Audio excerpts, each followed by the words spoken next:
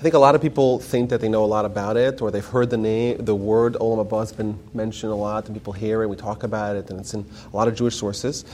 And we kind of create for ourselves a model of what this is, and kind of try to figure out, like, we try to piece everything together in our heads. My role here is to kind of look at the sources, what the sources actually say, and try to piece together like a single, coherent, cogent model of what Olam Haba is. And the reason why I think, just as a way of introduction, the reason why it's a little bit so misunderstood, this whole idea of reward and punishment, what's reward. We have so many different things that are names or words that are keywords for reward in Jewish life that it's hard to kind of figure out what is what and where it fits into the big continuum. So the Rambam has a very long essay, I reference it a few times in the source sheets, where he talks about reward and punishment in general. And he starts off by saying that even the Chachamim and the people that know Torah, they have no idea what happens, what's the good that comes to a person when they follow Torah and mitzvahs. Everyone knows, everyone accepts the premise that you do Torah, you do mitzvahs, you have reward. But what that reward exactly is a great mystery to everyone. And he says that there's 5 different categories of people. There's one group that says that reward is Gan Eden, that's the word that they use. The second group says that it's the days of Mashiach. The third group says it's Tchias HaMeisim, resuscitation of the dead. The fourth group says that it's just having a good life, like living, having prosperity and health and nachas in this world. And then finally, there's a fifth group that kind of makes a big challenge of it all. It says that there's Mashiach, and there's Gan Eden, there's Tchias HaMeisim, and then we do life and everything together. But, says the Rambam, the thing that no one talks about, and no one examines, and no one investigates, no one probes, and no one tries to seek out the true essence of what it means is Olam Haba. Olam Haba is kind of forgotten. People don't really know what it means, when is it applied, when is it, and what about it. So that's what we're going to try to do. We're going to try to find clarity in Olam Haba. And why is that so central? Because if you look at Mesilas Yesharim, so he writes it down very clearly in source number 1. Of course, the Rambam himself mentions this as well. I'm just picking out this source. And he says in the beginning of Mesilas Yesharim that V'hini mashruna Chazalhu, what Chazal instructed us, Sha'adam lo nivra el lisaneg al Hashem v'leinos b'ziv shchinaso, that the person was only created to have the pleasure of God. Shezeu ataneg amiti v'idon agadol mikol idunim shechol milimatzah. This is the real pleasure and the greatest pleasure that's possible. And the place of this pleasure, that's the reward that we're supposed to be here to get, is Olam Haba. Because that was created specifically to fulfill that function. So, says the Mesilas Yesharim, and this of course comes from the Rambam, I'm just bringing this as one example, that the purpose of us in this world is not for our status here, rather our status in Olam Haba. And Olam Haba is a place of tremendous pleasure, of real pleasure, of great pleasure. And that's the goal. The goal is Olam Haba. And it's interesting, and this is going to be a constant theme, it's interesting that Mesilas Yesharim points out that not all pleasures are created equal. He says like this, Shezeu, the pleasure of Olam Haba, pleasures of experiencing God, HaTainug HaAmiti, we're in source number 1, it's the real Tainug, Va'idun HaGadol Min Kol Adun, and the greatest Idun. So Tainug and Idun are both words used for pleasure. And he says that Olam Haba is the Tainug HaAmiti, the real one. Everything else is maybe not as real. And it's also the greatest pleasure. It's the greatest pleasure. And that's Olam Haba, and that's what we're here for. Now, if you look at source number 2, you'll see that where the problem really lies in trying to clarify, pin down exactly what this means. So this is from a Gemara. This is the first of several Gemaras of its kind that describe a vastly different world. This Olam Haba, this next world that we're talking about, we're referencing it, is completely different than the world we have today. How so? So the Gemara reads, this is from Brachos Yud Zayin, Mardala bepumi de Rav. It used to be a common saying, an axiom of Rav. Lo ka Olam Haba. This world is not like Olam Haba. Olam Haba, what's an Olam Haba? Ein bo, it does not have lo achila, v'lo shtia, v'lo peri v'rivya, v'lo masa v'mata. It doesn't have eating, drinking, procreation, no business, v'lo kina, which means envy, v'lo sinna, and no hatred, v'lo tacharut, and no competition. Ela tzadikim yoshvim, v'atroseim berosheim, v'nehenim miziv hashchina. So what he's telling us is like this. Olam Haba is different than this world. This world is a physical world. We have to eat, we have to drink, we have to sleep, we have to procreate to have continuity. You don't procreate, your bloodline ends. Olam Haba is not like that. There's no eating, there's no drinking, there's no sleeping, there's no procreation, there's no standing, there's no sitting in different girses, there's no business, there's no competition, there's no bad midos, there's no kinna, there's no envy. Rather, it's tzaddikim. So it's tzaddikim, it's the righteous. They sit, and their crowns are in their heads, and they have the pleasure of the Shekhinah. And of course, what that means is a great mystery. What does it mean to have the pleasure of Shekhinah? Like, well, these terms are all very vague, and we're going to try to pin down exactly what they mean, or how much to get as much of a familiarity with the content as possible. So I want you guys to look at this. This is a fascinating Rambam. The Rambam here, so this is source number 3. The Rambam says that Hevi Odea, you should know, Ki kemo shelo yasig hasuma ein atzmam, just like a blind person cannot conceptualize color. You can't try to explain to a blind person what green or red or yellow looks like. There's no overlap of experience. Unless you've seen red and green and yellow, only then do you know what it is. Similarly, ve'ein acherish masid shma hakolos, and so too the deaf one cannot in his mind conceptualize what sound sounds like. Velo hasaris ta'avas hamishtal, and not the eunuch cannot in his head try to figure out what is this desire for intercourse. So too, Kain lo yasidu hagufos hata'anugim hanifshoyos. Says the Rambam, just like a blind person cannot understand what color is, so too we as bodies cannot understand what spiritual pleasure is. There's a deep point here. If someone's blind, right, they don't have the physiology, they don't have the anatomy, they don't have the capacity, the tools that they need to experience color. They don't have the hardware. Right? Someone's deaf, someone's a eunuch, they cannot experience those things. They don't even in their head imagine what it is. So too, a guf, a body, cannot understand what spiritual pleasure is. It's not possible. It doesn't have the faculties. It doesn't have the capacity to do that. Ukamosha dagim einom yodim yesod ha'esh, just like fish cannot imagine what it's like to have fire. The fish yosim yesod ha'mayim shem hefchi. They're all in the water. They've never seen fire. They never experienced it. Kain einoda bezeh olam ha'gufani hatainu ha'olam ha'ruchni. So too, it's not known in this world, in this body world, what spiritual pleasure is. Now this next line is critical, because this is going to open up a whole new realm here. Aval, ein etzleinu b'shum pantaynu zlasi tanur gruf. All we have is pleasures of the body. V'hasadas achushim, and the senses, min ha'maychol, of eating, drinking, mishtal, intercourse. V'chol shezulaso ela hu etzleinu bilti mitzuya. Everything that's beyond, everything that's spiritual, to us is beyond us. It's as if it doesn't exist. Ve'ein anu makir moso, and we cannot perceive it or recognize it. V'lo nasid oso betchilas hamachshava ela achar chakira gadola, and we cannot conceptualize it, we cannot recognize it in the beginning of our thought. Rather, achar chakira gadola, it's accessible to us after much searching. So this Rambam, and we'll see this theme again and again, is opening up an entire realm of an idea here. What he's saying is like this: as bodies, we cannot connect to spiritual pleasure. It's not possible. We don't have the tools. We don't have the hardware. It's not possible. Blind person can't experience color. It's totally beyond us. However, says the Rambam, we know we're comprised of more than just a body. We also have a neshama.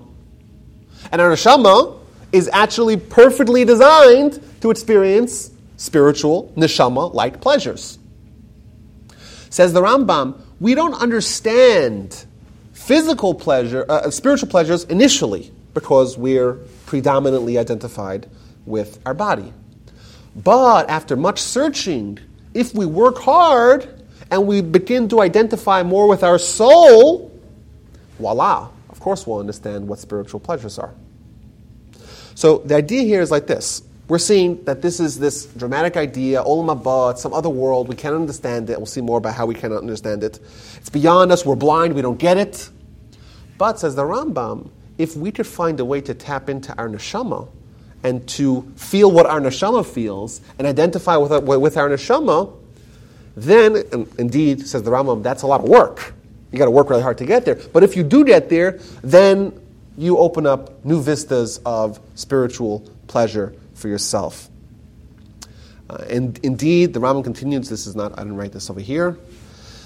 He says, because we're bodies, we only understand bodies, but spiritual pleasures, that's a different realm, and unless we're able to tap into our innate spiritual identity, we cannot understand that spiritual pleasure. So that's an introduction. So what we know from now, Olam Haba is the ultimate thing that we're here for. If you ask me, why are we here? Why did the Almighty place us in this world? The Jewish answer is Olam Haba. And the Gemara say it's clear, Olam Haba.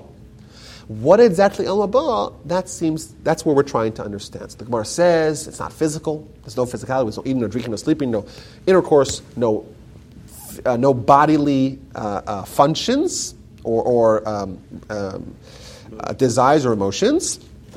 It's spiritual, and we don't get it because we're bodies. It's hard to talk to us. It's like trying to explain to a blind person what yellow looks like. You could say yellow is really vibrant and grass is green, but they don't really know what that is. They don't know what it is unless they've experienced it. Says the Rambam, quick caveat, however, it is possible for us to gain some insight to it if we're able to reframe ourselves into becoming more spiritual. Well, then we'll have more of a access to spiritual pleasures. Okay, so source number 4 is what I really wanted to talk about. Source number 4 is a very short Gemara in the end of Brachos. And the Gemara says that there's 3 things in this world that are like Olam Haba. 3 things. Let's read the Gemara. Shlosha me'ein Olam Haba. There's 3 things that are like Olam Haba. Eluhain. This is what they are. Shabbos. We know Shabbos me'ein Olam Haba, of course, Shabbos. Shemesh means the sun. And lastly is Tashmish.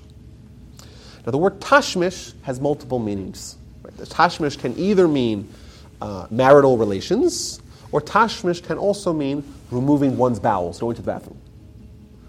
So the Gemara says there's 3 things about Shabbos, Shemesh, Tashmish. Ask the Gemara, Tashmish Demai. Which Tashmish are you referring to? Ilema, if you say Tashmish Hamita, if you say it's referring to marital relations, can't be that, because that makes someone weak. Ella, rather, Tashmish Nekavim. Rather, it must be referring to going to the bathroom, removing one's bowels. Thus, we can say, the Chachamim of the Talmud, the Chazal, when they scoured the entire world to find 3 commonalities in this world that give us some sort of sense of what it's like in Olam Haba, they found 3 things. Shabbos, of course we know what Shabbos is. Shemesh is the sun. And Tashmish. What's Tashmish? Is it Tashmish Amita? No, it can't be, because that makes someone weak. Can't be that. And last, it must be Tashmish Nekavim. Must be going to the bathroom. Okay, so there's some obvious questions that we need to ask over here. First of all, what does this mean? What about Shabbos is Olam Haba? Like, the Gemara, that's it. The Gemara ends. That doesn't tell us, doesn't explain to us what about Shabbos teaches us about Olam Haba. What about the sun teaches us about Olam Haba? And what is this whole Tashmish thing going on? So we're going to try to go one by one. Find what Chazal say about Shabbos and Shemesh and connect it and see how it relates to Olam Haba. But the Gemara's last commonality between this world and Olam Haba is inordinately strange. And it's strange for a few reasons. First of all, the idea of going to the bathroom, it's nice, it's wonderful, but how is that in any way connected to Olam Haba? It seems strange. If there's no eating or drinking. In Olam Haba, there is no eating or drinking, right? Of course. So you wouldn't even need to do that, of course. Like the mun is like spiritual food. You didn't need to go to the bathroom. So that Adarabba seems like a very physical. That was the problem with the mun. Well, because they were bodies and they couldn't handle spiritual food. But I want to ask a little bit of a deep question here. The Gemara should have said, what are these 3? Shalosh Olam Haba, Shabbos, Shemesh, v'Tashmish Nekavim. Why did you just say Tashmish? Why did it say Tashmish? We're tired. Which Tashmish? Is it this Tashmish? No, it can't be that, right? Because it makes you tired. It makes you weak. It must be Tashmish Nekavim going to the bathroom. The Gemara should have simplified it and say, Tashmish, oh, don't tease me which one it is. Which one does it mean? Is it this one or that one? Just say Tashmish and Kavim, Mazel Tov. Why does the Gemara need to go on this whole rigmarole and say Tashmish? Oh, what does that mean? That's an ambiguous term. Which one? Is it Tashmish? Is it Tashmish Amita? Is it marital relations? No, that's Minchash Kachesh. That makes you tired. Rather, it must be Tashmish and Kavim. Why does the Gemara not simplify it and say Tashmish and Kavim? So those are our questions. So I want to go through one by one here and see what Chazal say about Shabbos elsewhere and Shemesh, sun, elsewhere, and about Tashmish, and see if we can make sense out of this, and we could maybe glean from this a model for what Olam Haba is and why we should be super excited to try to earn a spot in that select fraternity. So the first Gemara here, this is a very interesting Gemara. The Gemara, this is source number 5. Source number 5 says like this: Mi shetorach be'erev Shabbos, yochel b'Shabbos. Someone who works before Shabbos, someone who toils before Shabbos, they get to eat on Shabbos. Mi shelo tarach be'erev Shabbos, but someone who does not toil before Shabbos, meheichon yochel b'Shabbos, from whence shall he eat on Shabbos? From where? From where? Now, what is this? Is this Gemara just telling us make sure you make your food on Shabbos, like, on Friday? Like you have to prepare food before Shabbos. Like that's obviously we know that. So all the commentators, like Mesillas Yesharim, everyone says that this Gemara is actually it's an allegory. It's a lesson. There's a metaphor here. Olam Haba is like Shabbos. If you want to get to Olam Haba, if you want to eat food on Shabbos, you got to do the work before Shabbos. If you want to get access to Olam Haba, you have to make sure that on Friday, so to speak, when you can still do work, you do the work. And on Shabbos, you can consume what you created. As opposed to if someone does not do mitzvahs on Olam Hazeh, if someone does not prepare themselves for Olam Haba on Friday, proverbial Friday, when they're here, when they can do work, they get to Olam Haba and there's nothing for them to eat. Nothing for them to eat. There's no food. They haven't prepared food. We had last week in the parsha, right? Kilo alechem levado yichya adam. Man needs more than bread. They need the word of God. So the Mefarshim explain, what does that mean? Yeah, your body needs bread, but your soul needs the word of God. Because in Olam Haba, your soul is going to be hungry. And if you prepare food over here for your soul in Olam Haba, then your soul will have food to eat. But if you don't prepare food over here, if you don't prepare the mitzvos, which is the food, the consumable food for your neshama in Olam Haba, your neshama will get there, it'll be starving. Just like if you forgot to make food before Shabbos. Shabbos comes, that's it, it's too late. You can't do any more work, you're done. So Chazal say, we look at Shabbos and we see this transformation. Erev Shabbos is preparing, hectic, getting everything ready, everything done, everything prepared. Shabbos comes, now it's about consumption. You can't do work anymore. Now, whatever you worked before Shabbos, now you can eat on Shabbos. So that's an interesting idea. I want to take this a step further here. When I make food before Shabbos, you make a delicious steak, or you make some chicken, or lahavdil, you made fish, right? And I get to eat the food on Shabbos. Can we say, is that like a prize for doing the work before Shabbos you get to eat on Shabbos? Huh? Right, means we think, this is a deep point here, we think, Olam Haba, you do a mitzvah, here's a lollipop. That's what we think. What Chazal are telling us over here, when I make food before Shabbos, I eat that same food on Shabbos. That's not some sort of external reward. Doing a mitzvah creates the food, so to speak, that you eat in Olam Haba. The action that you do to get the reward and the reward itself are the same. No one's going to say, my prize for making Shabbos food is eating the Shabbos food. No, that's not the prize. That's just the result, the consequence, right? Directly resulting from what you do is what you get. But there's also the aspect that what you do is what you get, but let's say you can also buy. So for example, just like you worked hard to make the meat, but with the meat you also bought dips and you bought challah. But the point is, like a mitzvah too. You do the mitzvah, so you get the mitzvah, but you get everything that encompasses the mitzvah as well, not just Of course, but the point is, if you didn't work, however it takes to get the work done, if you didn't do that before Shabbos, you don't have it on Shabbos. If you don't have the mitzvahs, which is the food, so to speak, you don't have it. But the point is that the mitzvah that you do creates the spiritual entity that you have in Olam Haba. This is a deep insight. We're used to thinking that, like, a kid gets a nice score in the test, here's a candy, right? A kid doesn't get a nice score in the test, here's a smack, right? I'm not suggesting to do that, but that's the idea. We look at reward. Someone commits a felony, they pay a fine, or they go to prison. Chazal are telling us here, this is like making food. It's not a reward. I eat the food that I make. And we'll see a little bit more about that in a little bit. So it's as if the mitzvah creates something that I can consume in Olam Haba. And that we see from Shabbos. It's an incredible idea. Like, we'll learn about how Olam Haba works. Chazal even tell us, you do a mitzvah, you create a praklit, which means a spiritual angel. Every mitzvah creates an angel. It's a real spiritual entity that we create with mitzvahs. It's not like, you did a mitzvah, let's make a tally, a check. How many checks do you have? No. Every mitzvah itself creates a spiritual entity that is there in Olam Haba. There's nothing that, like, there's no change that happens when you get to Olam Haba. It's just whatever you deposited, that's what you have in your bank.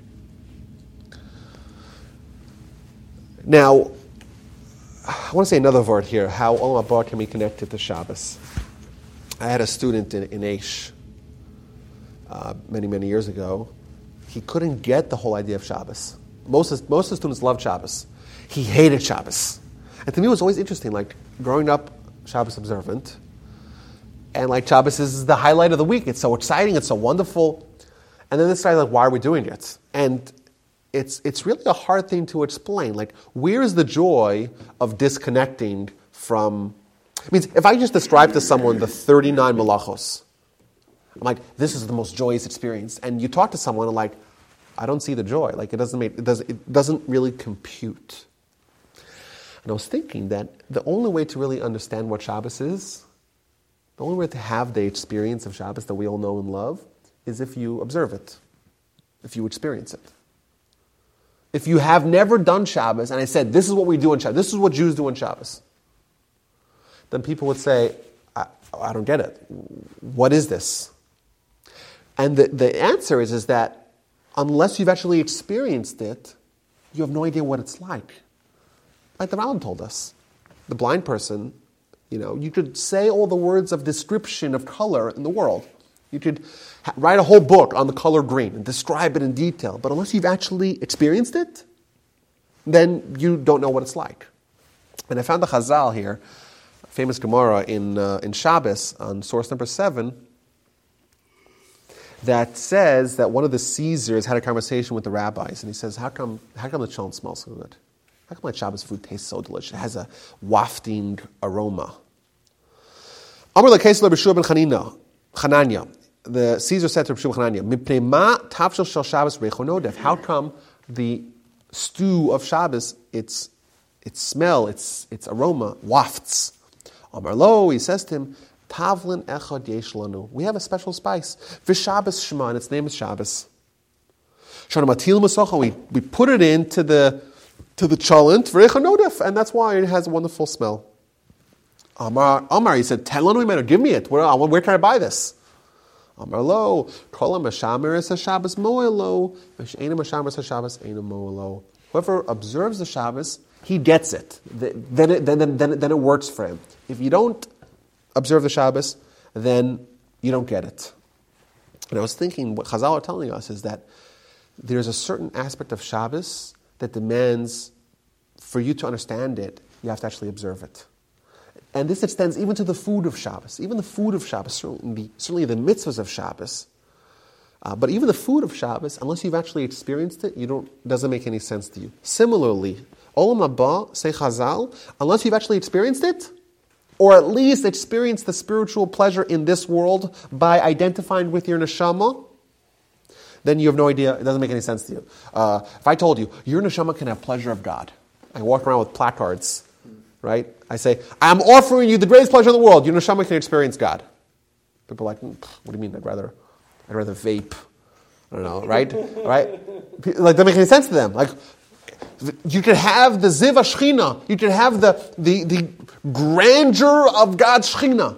And like, people are like, what? And the truth is, unless you've experienced it, unless you've had some touch point with spiritual pleasure, it doesn't make any sense to you. And it seems illogical, and it seems, well, what's this obsession with Olam Haba? But, so the Rambam mentions this at the end as well. I didn't put it in the notes. Once you've actually had a taste of spiritual pleasure, then you get it. And then all the other pleasures become silly in comparison. You see people that, there's a famous story with Baron Cutler. The Baron Cutler said, some guy who was a big donor said, oh, I have so much Olam Haba because I gave so much money to the yeshiva. He says, like, yeah, Olam Haba you have, but what about Olam Hazeh? And Baron Cutler, like, he lived in a tiny little apartment in Brooklyn. What does he know about Olam Hazeh? But to him, like, when he was studying the Torah, he was really connecting to God, and he was having the pleasure of Lenos B'Ziv HaShechina. And to him, it was greatly outweighed anything you could have from material and physical pleasures. So he's actually right. He actually has more pleasure. More pleasure. But the point is, to other people, like, the rabbi is spending his time 4 or 5 hours or 10 hours, like the Chazon Ish would talk about, swaying over ancient Aramaic texts, and that's the greatest pleasure you can imagine? And the answer is yes, but unless you've experienced it, it doesn't make any sense to you. It's total Greek. Not only that, this is an insight. Neshama Yisera. What does Neshama Yisera mean? Chazal tell us we have an extra neshama on Friday. Friday afternoon, Shabbos comes in, we all get an extra neshama. Very strange teaching. The Gemara, I brought it down in source number 8. Gemara says, Amar Reb Shimon ben Lakish, neshama Yisera, nos HaKadosh Baruch Hu ba'adam erev Shabbos. U'l'maseh Shabbos not lahimenu. And a person gets an extra neshama before Shabbos, and after Shabbos, the Almighty takes it back from him. So, simply put, on Sunday, Monday, Tuesday, Wednesday, Thursday, Friday, we have one neshama and one guf, one neshama, one soul, and one body. Comes along Shabbos. Now, we have 2 neshamas and one body. That's the way we understand it simply, right? Does that make sense? Now, what does it mean? You have an extra neshama? Is it harder to die on Shabbos? Because to die means to take your neshama out of your guf, out of your body. To die means to remove your neshama, your soul, from your body. Well, if you have 2 souls, maybe it's harder to die on Shabbos. We have to look at the statistics. Is that what it means? What does this mean that we have an extra soul on Shabbos? Very strange, right? Got an extra soul on Shabbos. So look at Rashi. So this is source number 8. Rashi is going to make it ever more strange. What does Rashi say? Neshama Yisera, Rochav Leiv, expansiveness of your heart. Lemenucha, for rest. Ulesimcha, and for joy. V'lios pasuach l'ravacha, and to be open wide.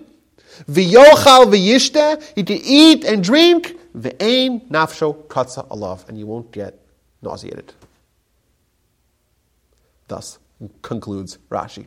Rashi says, your extra neshama is that you can eat and eat and eat and eat and not want to throw up. That's what Rashi says. Now, you told me that a neshama is about spiritual pleasure. A body is about physical pleasure. And the Chazal say you have an extra neshama. Says Rashi, you can eat and eat and eat. Very, very strange Gemara, and it's compounded by Rashi, who says something that totally doesn't make any sense to us, right?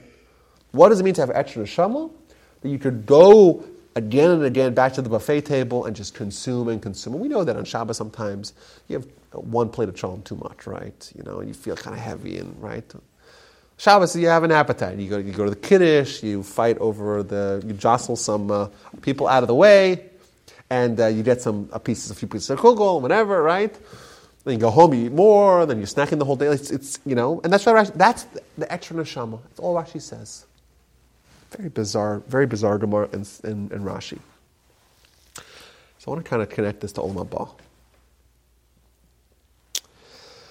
When you do a mitzvah, I always think about it like this. I was thinking about this year on Sukkot. Everyone takes a bunch of branches and a bunch of flowers and a lemon. We walk into the shul, and we start shaking it in all different directions, and we're hoping that none of our coworkers by any chance walk in. Because if they walked in, they say, this guy is crazy, this guy's nuts. Mine had a hula also. What? My coworker. Yeah. So you guys are part of the cult. Yeah. But we do a mitzvah like that, and we feel strange. We feel awkward doing mitzvahs. Because a mitzvah is an activity of a neshama. That's what it is.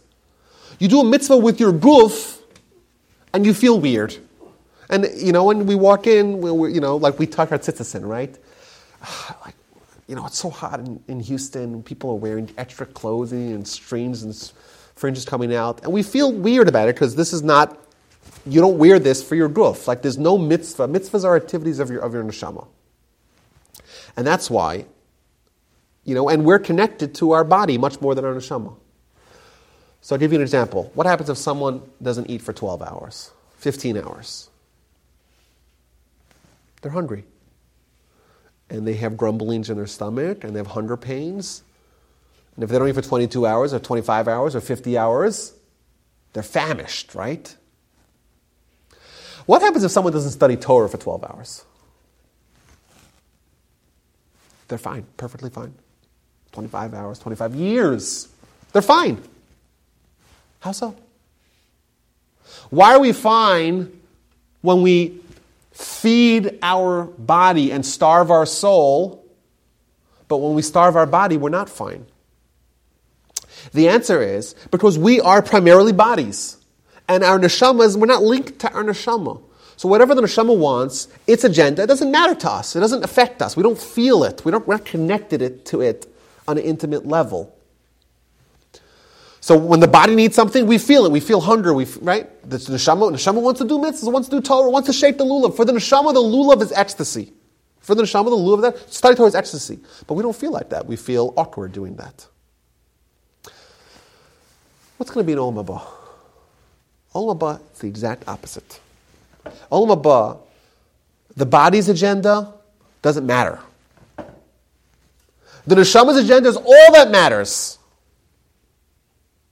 And to us, that's so strange. We can't imagine anything like that. Comes along Shabbos. Shabbos, what are the mitzvahs of Shabbos? Get dressed up nice.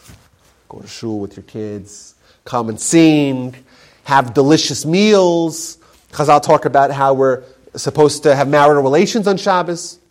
Eating, drinking, have a little l'chaim. These are all mitzvahs that suddenly our body perks up. It's like, oh, I like these mitzvahs. Right? The body's like, where do I sign? Say Chazal, on Shabbos you have a neshama yisera. You have an extra neshama. Do you know why? It's not now you have two neshamas and one guf. Now on Shabbos your guf is like a neshama. You have two neshamas. Your neshama that you have all the week, and on Shabbos your guf also becomes a neshama. Your guf also wants to do mitzvahs. You do a mitzvah, and your guf is excited. It says Rashi, Shabbos is wonderful. We eat, we drink, we sleep, and those are all mitzvahs. And those are all activities of our neshama. Say Chazal over here. If you want to understand what it's like to be Olam Haba, what is it like to feel totally at home doing a mitzvah? What is it like to not have any awkwardness, to totally resonate with a mitzvah? Go to Shabbos. Because on Shabbos, your guf is a neshama. You have an extra neshama because your guf is a neshama. And your guf is totally on board. And you get it. The mitzvah makes sense. You see a delectable meal. You're like, where do I sign, right? That's what your neshama is like going to be in Olam Haba with mitzvahs. On Shabbos, everything gets flipped around. Shabbos, a mitzvah connects to our body as well. And we know what it's like in Olam Haba. That's what our guf feels like when we shake lulav. That's what I'm saying. That's what our neshama feels like when we shake lulav. That's what our neshama feels like when we eat matzah. To us, like we're chewing crackers. It tastes terrible, right? To our neshama, like we're this delightful. It's Yetzias Mitzrayim, it's Maimon HaSinai, it's everything. We wear tefillin. Like to us, we're strapping pieces of dead cow to our body, right? To our neshama, like this is total ecstasy. And every mitzvah is like that. And you want to know what your neshama experiences by doing a mitzvah and in Olam Haba, all you got to do is feel like what your extra neshama experience is on Shabbos. Indeed, we could say that when Chazal told us that Olam Haba is similar to Shabbos, indeed, it makes a lot of sense. We saw already a lot of examples of how, just by experiencing Shabbos, we could tap into Olam Haba. What about the next thing that Chazal say? Chazal say shemesh, light, sun, the sunlight. That's also like Olam Haba. So, of course, we have to remember the famous Rashi right at the beginning of the Torah. Rashi says, Vayihi or, there was light. And what did the Almighty do with that light? The Almighty put it away. This Or Adonos, it's archived. It's put away in storage for tzaddikim, for Olam Haba. So that's a connection we see off the bat. What I want to look here, kind of a little deeper on this, in source number 9. Source number 9 is from the Gemara in Bava Metzia. The Gemara says, Tashes choshech vayhi laila. You make darkness and it is night. What's it talking about when the Almighty makes night? Zeh ha'olam hazeh shedom laila. This refers to olam hazeh that's comparable to night. What does that mean? Chazal here and Chazal as well in the book of Sota 21a make a comparison between this world, olam hazeh, and night. Just like at night, if you're going at night, you don't know, you might trip over things, you might fall into a ditch, you might be attacked by wild beasts or by roving bandits. So to Olam Hazeh, there's dangers everywhere you go. You got the Yetzer Hara, you have Yisurim, you have sin, everything is trying to get you. And there's darkness, you don't see your way around. Comes along Olam Haba. Olam Haba is like the Shemesh. It's morning. What happens in the morning? In the morning, the bandits go away, the dangerous animals go back to their lairs, you see all the way around you, you have clarity in your life. Well, we know, if you actually spend time thinking about this, we know that our perception of what life is and what it means and what it ought to mean and what we ought to do, it's a little bit muddied, it's not so clear, it's blurry, we don't know, it's darkness. We're trying to fumble our way through the darkness. Comes along Haba, everything will make sense. The Torah will make sense. Our Neshama will make sense. The mission of that the Almighty gave us makes sense. Everything makes sense. Now, what's interesting is that the Gemara also says, Ner mitzvah v'Torah or. A mitzvah is like a candle, and Torah is like light. The Gemara learns that light of the sun. What Chazal are telling us, and we've seen this before, we'll say it again, that it's possible for us to have an artificial Olam Haba over here. When we have Torah in this world, we're accessing the sun, so to speak, in the middle of the night. Yes, it's Olam Hazeh, it's darkness. We do a candle, we have a little bit of light. We have Torah, well then we have a lot of light, it's like the sun. And thus, it's possible to gain the same clarity in Olam Hazeh via Torah and mitzvahs as if we would in Olam Haba. And that brings us to source number 10. Source number 10 is from the Gemara in Bava Basra, and this is the first recorded near-death experience. What happened? Yosef, Rabbi Yeshua Chalash. Yosef, the son of Rabbi Yeshua, he got sick. In God, he died. And he came back to life. So we have a near-death experience. Amar le'avua. So Rabbi Yeshua said to him, his father, My chazis, what did you see when you were dead? What did you see? Amar le, olam hafuch reisi. I saw an upside-down world.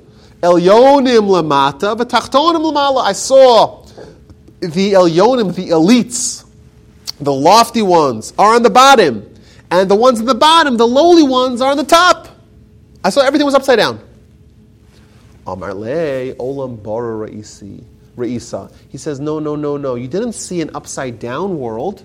You actually saw a clear world. Our world is upside down, and the world you saw is actually right side up. Our world is darkness. The world that you saw was clarity, was light. And finishes the Gemara. His father asked him, Va'anan, heichi chazisinon. Says his father, and Anan, Talmid HaChachamim, us, the righteous, how do we appear in Olam Haba? Right? Are we the lofty ones that are on the bottom? What is our status in Olam Haba? Amar lei, ki heichi de chashvinin hacha, chashvinin hasam. The same way you're viewed here, the same way you're evaluated here, that's the way you're evaluated in Olam Haba. So this world is an upside down world. It's darkness. That world is upside down for us. Right? If someone is hanging from the ceiling here, they look at us like we're upside down. But they happen to be upside down, and we're the ones who are right side up. If we look at Olam Haba, everything will be upside down for us. But that's because we are the ones that are indeed strung up, upside down, and we see everything in darkness. Says the dead guy who came back, what about the Talmidei Chachamim? Well, they're the same here as they are there. Talmidei Chachamim live here in a clear world. My grandfather, whenever he would learn this Gemara, he would say like this. His father told him, you didn't see an upside down world, you saw a clear world. And Tzadikim, the Talmidei Chachamim, in this world, they live in a clear world. How? Like we said earlier, Ner mitzvah Torah or by having doing mitzvahs and having and doing Torah, you have artificial Olam Haba. You have the candle, you have the light of the sun. But there's more.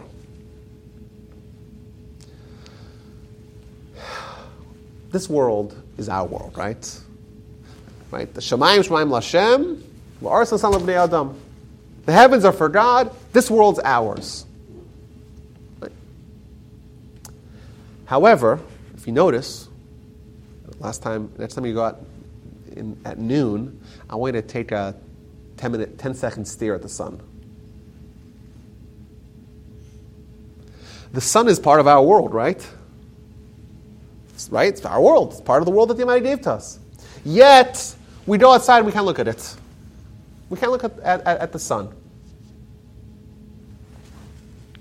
So there's something very strange about the sun. Everything else in the world we can look at, not the sun. So look at source number 11. Amar Rav Chia bar Abba Rabbi Yochanan. It says Rav Chia bar Abba Rabbi Yochanan, Kol HaNeviim, all the prophets, Lo nisnavu el yemos Mashiach. They only prophesied for the days of Mashiach. Aval olam haba, but for olam haba, ayin lo ras elokim zulasecha, and I cannot see it. Besides from God, only God can see it. There's something so dramatic about olam haba that even the Nevi'im, even the greatest visionaries of all time, they couldn't see it. They could see Mashiach. They could see that much. They can see. Olam haba, it's like the sun. No one can access it.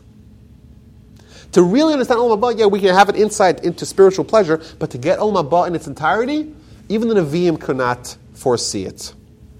And lastly, there's an interesting Gemara that says like this: in the times of Olam haba, the light of the sun will be diminished. Why? Says Rashi, because there's going to be tzaddikim, and Olam haba is going to be righteous, and the righteous are going to be so bright that their brightness is going to be more bright than the sun, and the sun in comparison will look like it's not so bright. It's going to be like night mode on the iPads. Lumos. Chazal is saying something very deep here. The sun is going to be a much weaker light, not because it's going to be diminished in light, rather because the tzaddikim are going to be even more bright in Olam haba. So perhaps we could say like this. Perhaps I could say that in Olam haba, it's going to be like the sun. The power of tzaddikim is going to shine forth, and that's going to be so dramatic and so beyond what we can expect, just like we cannot even conceive of the greatness of the sun, we can't even look at it. The tzaddikim are going to be like that as well. Their neshama is going to be as powerful as the sun. Now I want to take you guys through a little tour of history here. Source number 12 here says that Moshe Rabbeinu was compared to the sun, right? Pnei Moshe, Pnei Cham. And the face of Moshe was like the face of the sun. Interesting. Olam haba is like the sun, the face of Moshe is like the sun. What that actually means is that Moshe was able to access Olam haba while he was still here. If you remember, after the Egel, after the sin of the golden calf, what happened? Moshe Rabbeinu came down from heaven holding the second round of the tablets. And the people look away. You know why? Because Moshe Rabbeinu did not know that his face was radiating, was glowing. Say Chazal, his face was as bright as the sun. In fact, the story in the Torah continues that everyone turned away from him, even Aaron HaKohen turned away from him, and Moshe Rabbeinu put on a masveh, a mask. For the rest of Moshe's life, he wore a mask. Now, what does that mean? It means that Moshe Rabbeinu, even though he was here in this world, it was as if he was an Olam Haba, as if he had the brightness of 1,000 suns, just like an Olam Haba. There's going to be something so bright that tzaddikim are going to shine forth because their neshama is in its purity. It's going to be so dramatically powerful. Moshe Rabbeinu was able to get that over here. So in fact, we find some dramatic things about Moshe Rabbeinu. Moshe Rabbeinu is the only one that we know. He spent 40 days and 40 nights, 3 times, back to back to back. We read it last week in the Parsha. Not eating, not drinking, not sleeping. Do you know any human that can go 120 days without eating, drinking, or sleeping? No. But, if you remember, what did we say at the beginning? Olam haba. There's no eating, there's no drinking, there's no sleep. There's no sleeping, right? Moshe Rabbeinu, even though he was a human like us, he still had body and soul fused together. His neshama was totally unhindered, totally unleashed, and therefore he was living in Olam haba here. He didn't need to eat, he didn't need to drink, he didn't need to sleep. In fact, the Gemara says he was arguing with angels. Chazal say that he time traveled. Moshe Rabbeinu was able to talk to God whenever he wanted. He didn't have all the limitations of the rest of the prophets because Moshe Rabbeinu was an Olam haba. He was here, yes, but he had so perfected himself that he was able to access Olam haba. In fact, the Medrash tells us, we went through this if you remember Bizi, that Moshe Rabbeinu, when he died, his soul refused to leave his body. Normally, the soul cannot stand being harbored in a body because they're opposites. The body's physical, wants the physical agenda. The soul spiritual wants the spiritual agenda. They're entirely incompatible. Moshe Rabbeinu perfected his body and harmonized it in a way that it was no longer repellent to his soul. In fact, his soul preferred it. He didn't want to go above. I'm in Olam here. Why would I want to go to the Almighty? This is no better place for me to be than to be in the body of Moshe. Let's go to the last element of Chazal, what Chazal say. The last thing that is comparable to Olam haba is Tashmish. Now, what does Tashmish even mean? So the Gemara has a whole question. Does Tashmish mean Tashmita? Marital relations, does it mean Tashmit Kavim, going to the bathroom? So what's going on over here? So let's look at source number 13. This is a Mishnah Perkei Avos that says, it's better to have 1 hour of tshuva and mitzvos in this world than all of Olam haba. Once you get to Olam haba, it's Shabbos. It's Shabbos, you can't do any mitzvahs. It's too late. You can't prepare. Too late. You can only consume. And it's better to have 1 hour, 1 second, 1 unit of time of pleasure in Olam haba mikol chayei ha'olam hazeh, from all the pleasures of this world. The pleasure of Olam haba dwarfs the pleasure of Olam hazeh of this world. There's no comparison whatsoever. But, this is source 14. Not only is the pleasure of Olam haba so much greater in quantity, but it's a different kind of pleasure. Any physical pleasure that we have has a common characteristic. What is a physical pleasure? A physical pleasure is something that we feel, our body feels good because of something. So you eat something, right? You watch a movie, you go on a Ferris wheel, or you go skiing, whatever it is, there's something that you do or that you experience or that's done to you that makes you feel good. That's the model of all earthly pleasure. And what happens? When you're doing that thing, right? When you're consuming that pleasure, you feel good. That pleasure leaves, the cause of the pleasure leaves, the result of the pleasure leaves with it.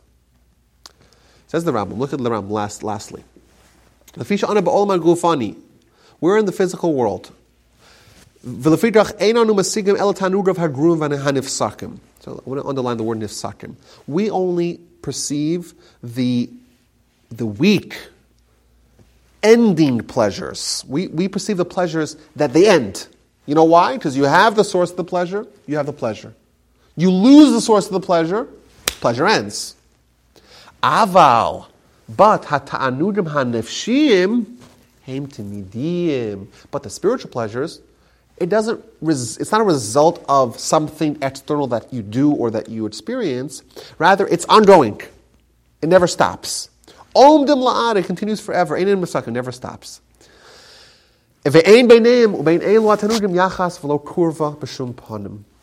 There's no corollary between physical and spiritual pleasures. So the Rambam is telling us is that it's not just that Olam Haba is so much more pleasure. It's a different kind of pleasure, different nature of the pleasure. It's a different method.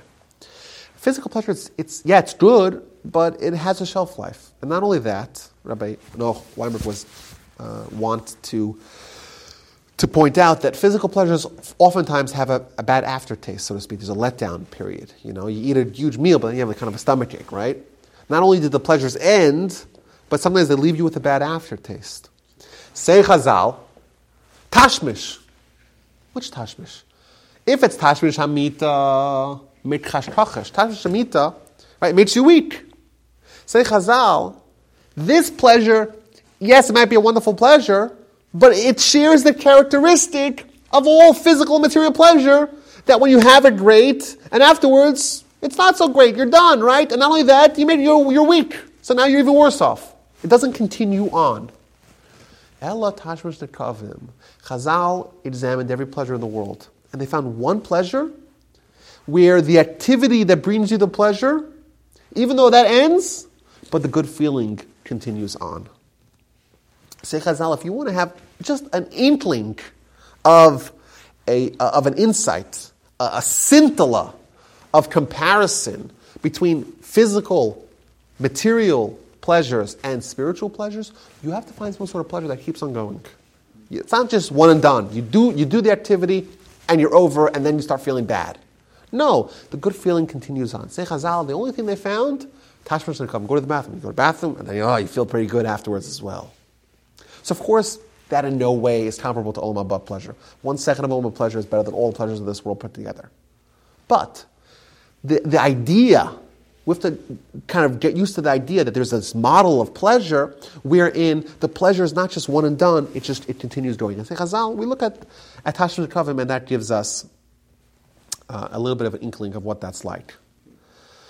So, in conclusion, Chazal indeed don't make our job easy to try to make it clear what Olam Haba is.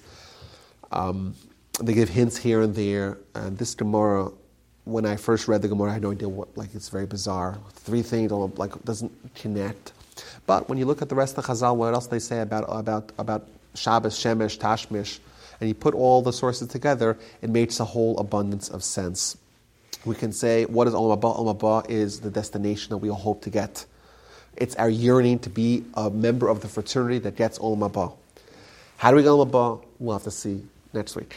Right? What do we do to get there? How do we ensure that we have our ticket stamped? How do we make sure that we do that? But it's a place of pleasures that are unmatched by anything in this world. It's a different realm. It's pleasures that keep on going. It's pleasures that dwarf these world's pleasures. And says the Rambam, once you have this pleasure, you don't even desire physical pleasure. It's like, imagine, he gives an example. Imagine you have a king. King is dealing with issues of state and politics and policy, and it's, that's a sophisticated pleasure. And then you say to him, come, let's play a game of kudolach, right? Let's go play a game of ball. He says, let's play with sachet b'kadur. Oh, when we were kids, we used to play punch ball, right? So the king would say, what are you, nuts? I have so much better pleasures now. I don't want to deal with the pleasures of, playing punch ball, right, in the backyard. Says the Rambam, yeah, we have physical pleasures. They're nice as kids, we're not so sophisticated. You open up your eye to spiritual pleasures, then it just dwarfs. It's an entirely different thing. And Olam Haba is this forever. It's unbelievable. It's like the sun. It's like Shabbos, that you get to experience it. It's like you want to know what it's like. Your neshama feels totally natural doing a mitzvah. There's no awkwardness whatsoever. It's like Shabbos, that the only time you could access it is if you prepare beforehand. It's like the sun, that it's really beyond us. But it's clarity, and it all makes sense. And we're now in the world where we're the ones that are muddled. We're living in darkness, and that's where we have clarity. And the major wild card is that in every one of these sources we found that while Olam Haba is a world of pleasure, Olam Hazeh, we can access a little bit of that pleasure. Moshe Rabbeinu got it. Talmid Chachamim over here live in a clear world. The Rambam told us that we don't initially get spiritual pleasure only if we search for it really hard. And this we will conclude. If you look at source number 1, you'll notice that the Ramchal was very careful to point out that spiritual pleasure is accessible in this world. Let's read it again. V'hine, ma she'orna Chazal, what the Chazal instructed us. Sha'adam lo nivra el l'sanag al Hashem v'lenos b'ziv shechina. So the only reason why we're created is to have the pleasure of God and to bask in the radiance of His Shechina. Now, let's read this a little slowly. Shezehu ha'tainug ha'amiti v'ha'idun ha'gadol mikol idunim. This is two things. It's the tainug ha'amiti, the real tainug, and ha'idun ha'gadol mikol idunim, and the greatest idun of all iduns that could possibly be made. That's Olam Haba. And the next line is critical. Umakrum ha'idun hazeh be'emes hu ha'olam haba. The place of this idun is in Olam Haba. Says my grandfather in page Tafkruf Samach Zayin, I think, of Alei Shor Chelik Beis. Where is the place of the Tainug? You said Tainug Amiti and Iyag Olam Chanedunim. Makam Idun Olam Haba. Where's the place of the Tainug? Olam Hazeh. So, that's, I think, the wild card, that it's possible to access in some way this pleasure in this world. How do you do that? Number 1. How do you ensure that you get Olam Haba? Number 2, have to see you guys next week. Thank you so much.